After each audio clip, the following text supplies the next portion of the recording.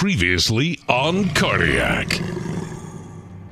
Episode 1 revealed how a 1-15 season laid the foundation for a Super Bowl run. I explained nobody's that bad. Nobody's 1-15 in the NFL. And we're not going to be that bad moving forward. And I think they kind of understood and kind of believed me, to be honest with you. But the Panthers were still in search of a missing piece, a franchise quarterback. Generally, for your final regular season game, your pro scouts are not on the road anymore scouting an upcoming opponent. So our pro scouts went to New Orleans to scout a particular player who wasn't even going to play in the game.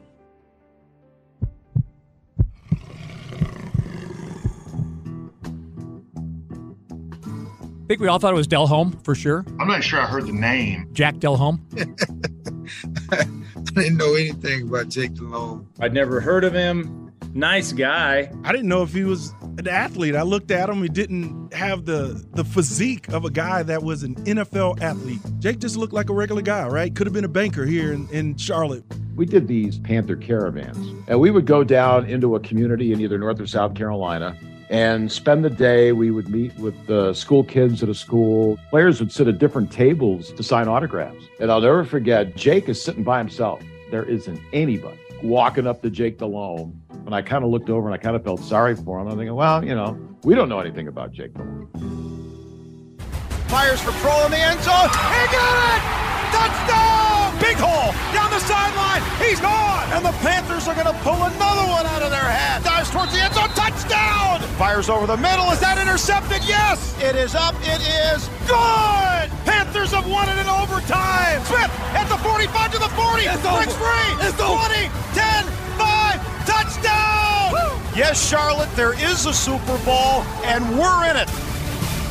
Cardiac.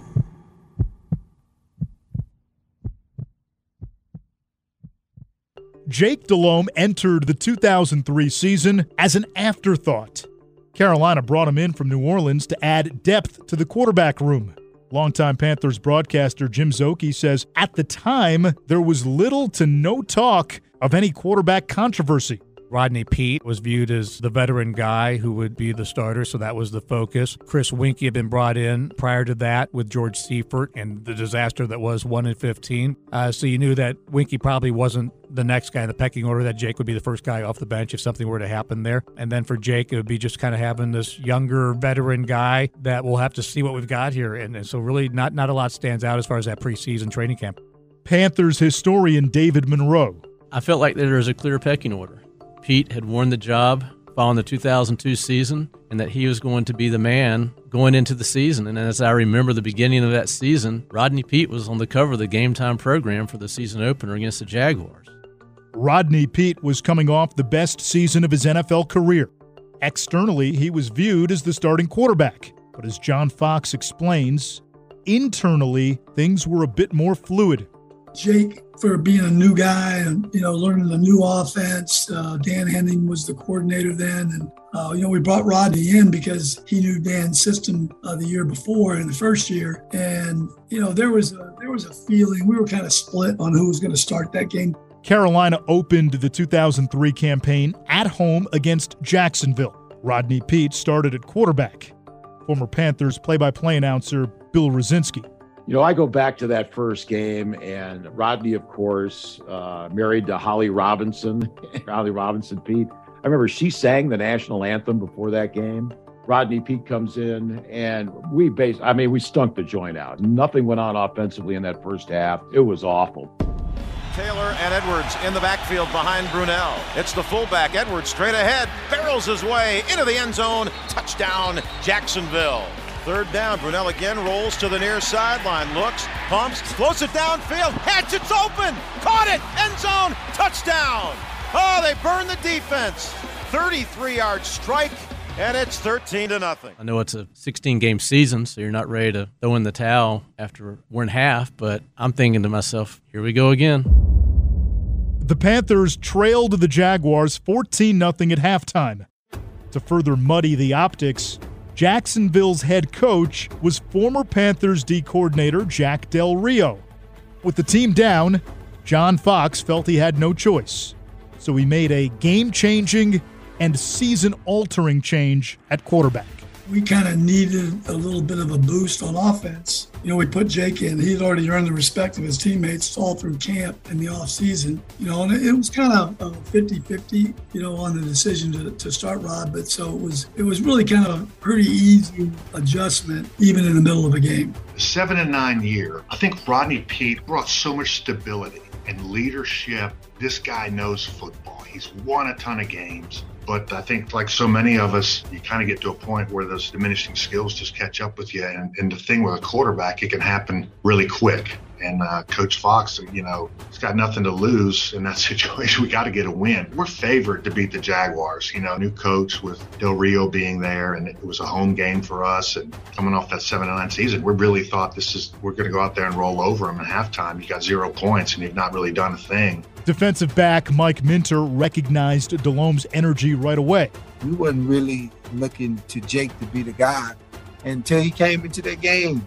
And he came in, and the juice that he brought, that's when I knew he was a gamer. Offensive lineman Kevin Donnelly saw the energy too, even if some of it was lost in translation. It was hard to hear him speak. The thick Cajun accent, he's talking a mile a minute. It's like he's got a handful of quarters in his mouth. You're fired, yeah. I'm telling Jordan Gross, he's a rookie, first game ever in the NFL, and I'm looking at him trying to decipher, I think he called it pass protection. I know you've seen the video when he came in and Jake gave everybody a high five or a low five or whatever, went around the huddle. I was like, oh man, this is going to be fun. It felt chaotic, but the one thing that resonated was that energy and that positivity. And you're like, you got to keep up with Jake. Jake's going 100 miles an hour. For me, I loved that as a young guy who was like, that was my first start ever in the NFL. And I loved having some of that energy and that confidence because I sure was looking for any of it I could acquire through osmosis because I could use it as well. For Jake Delhomme, the journey to that Panthers huddle was nothing short of an odyssey. My pro career would be described as a suitcase. It was constantly packed.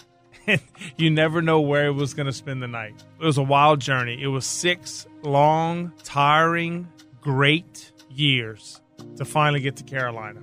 After a decorated college career at Louisiana, Delhomme was unsure about his next opportunity.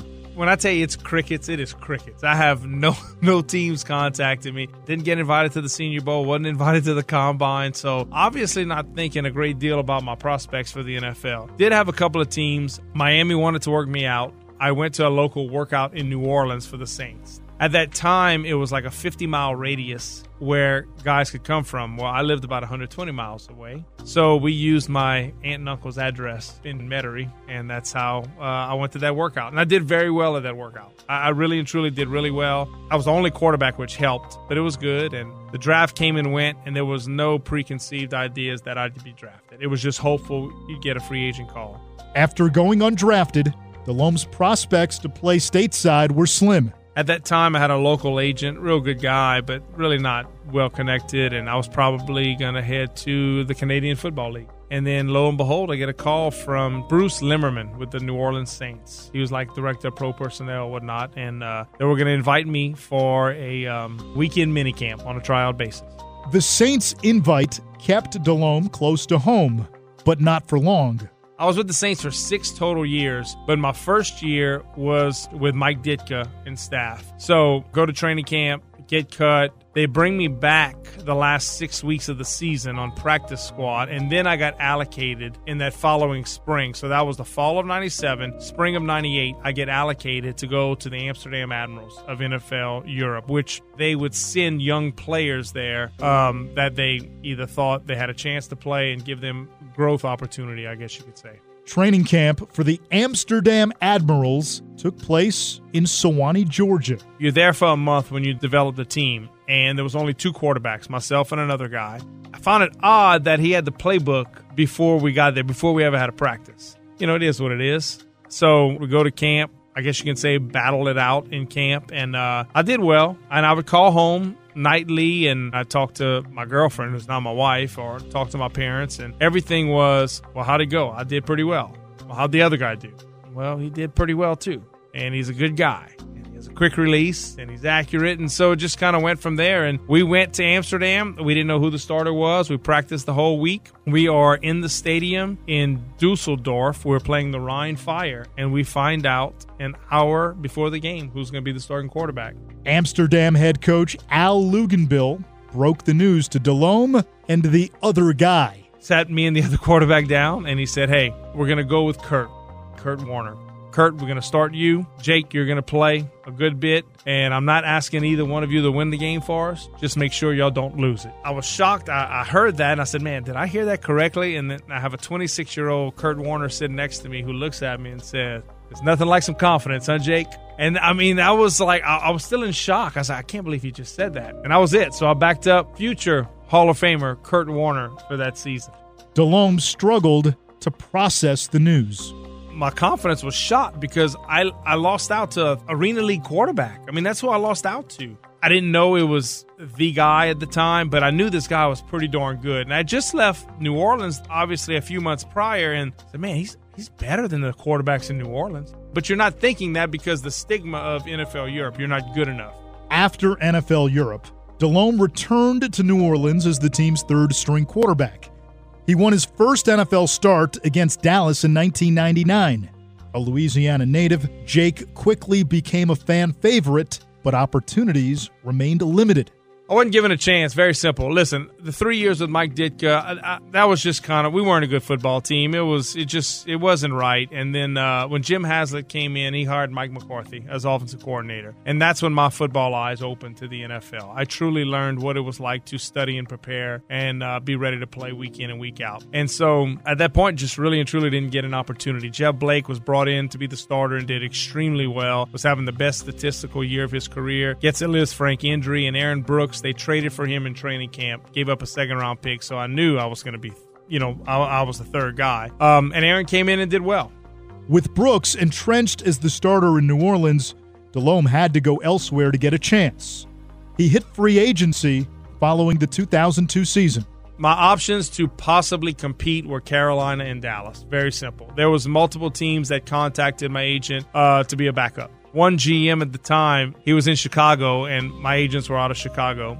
And basically he said, yeah, he'll never be more than a backup. So when we went up there in 2006 and beat them when they were the number one seed, that was pretty gratifying on my part, that this backup just sent you packing. Delhomme grew up rooting for the Cowboys, but being wanted mattered.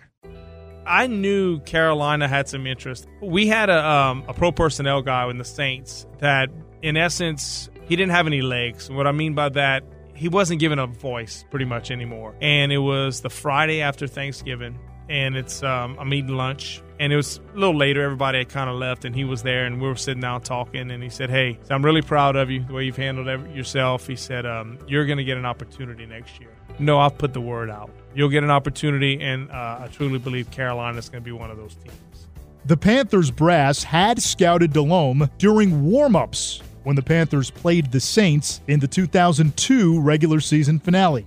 I go out there to warm up, and I swear I'm floating on air running out there. And I'm watching. You kind of see things, and I never forget John Fox was on the 50-yard line, standing there talking to Jim Haslett and Wesley Walls. Now, Wesley was a member of the Panthers, prior Saint, but Wesley wasn't dressed. He was hurt. So Jim Haslett and Wesley had a relationship, and they're watching. Well, Foxy is staring a hole through me. I can just feel it, and I can see it. I'm making sure every drop is perfect, and I'm humming it. And so as that goes on, they watch, we warm up and everything, and the game, we lose 10-6, and it's a frustrating game. The whole crowd, the whole second half basically is chanting, we want Jake, we want Jake. Delhomme's decision ultimately came down to Carolina and to Dallas.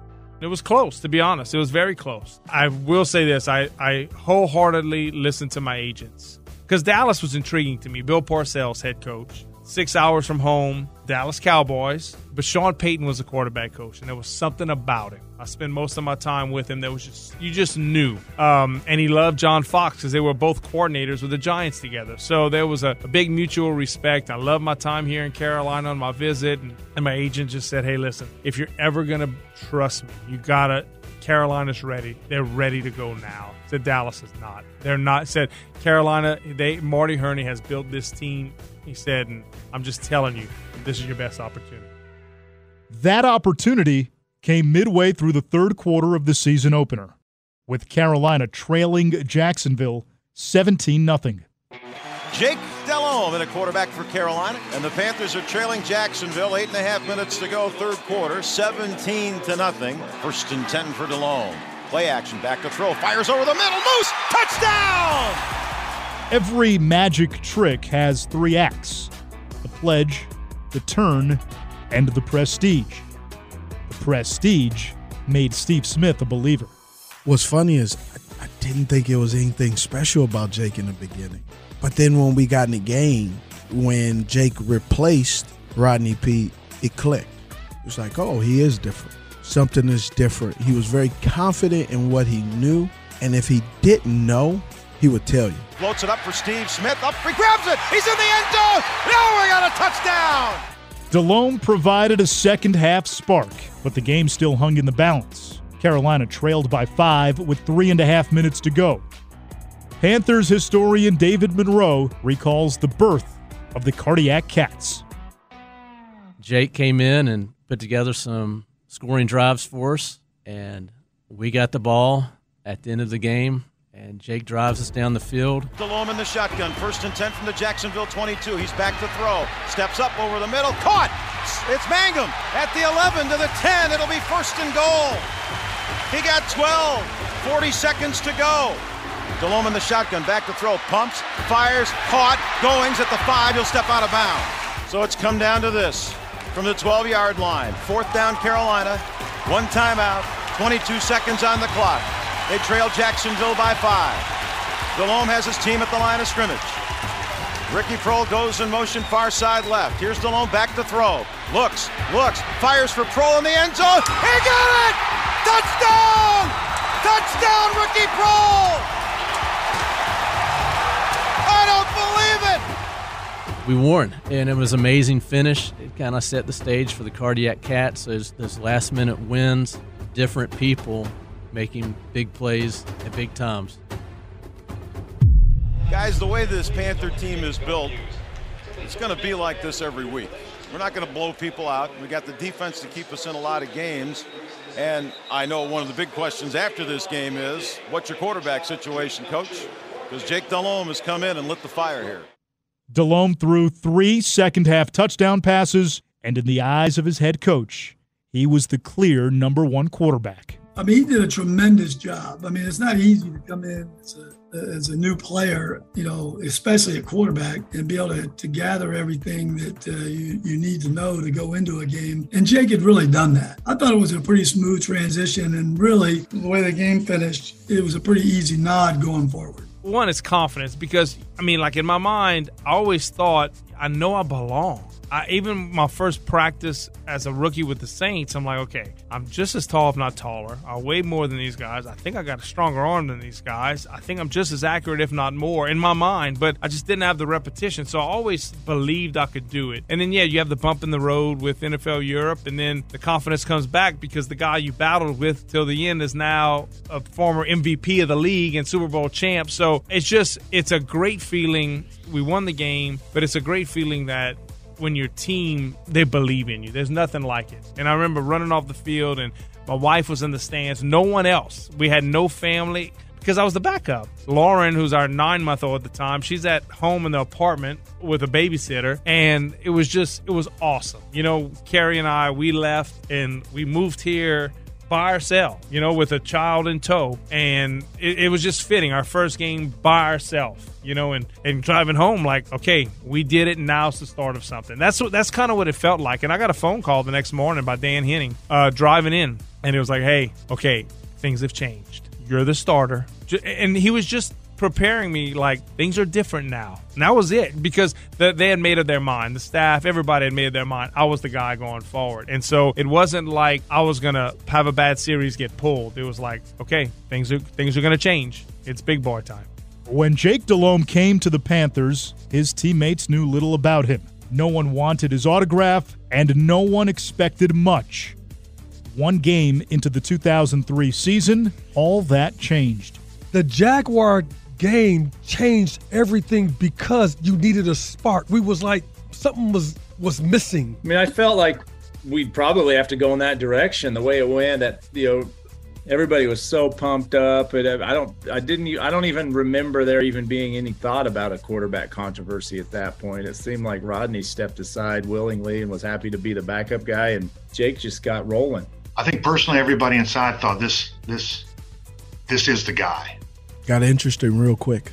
We knew we had something special, but we didn't know exactly. When you've got a quarterback come off the bench and lead a dramatic rally in the last 16 seconds for a fourth down touchdown to Ricky Proehl, there's no question who's going to start week 2 at that point to any of us. I always credit Jake Delhomme for saving this franchise and saving John Fox, because if he doesn't play the way he plays over that time stretch, I don't know where anybody is after the 2 or 3 years of the John Fox run. It was his ability to somehow make plays and his rapport with Steve Smith that carried this team. But that first game, and then Jake comes in and lights a fire under this offense, and that fire continued for the rest of the season. The Panthers now had a difference maker at the most important position. But for Delhomme and the Cats, a flag of piracy hung on the horizon.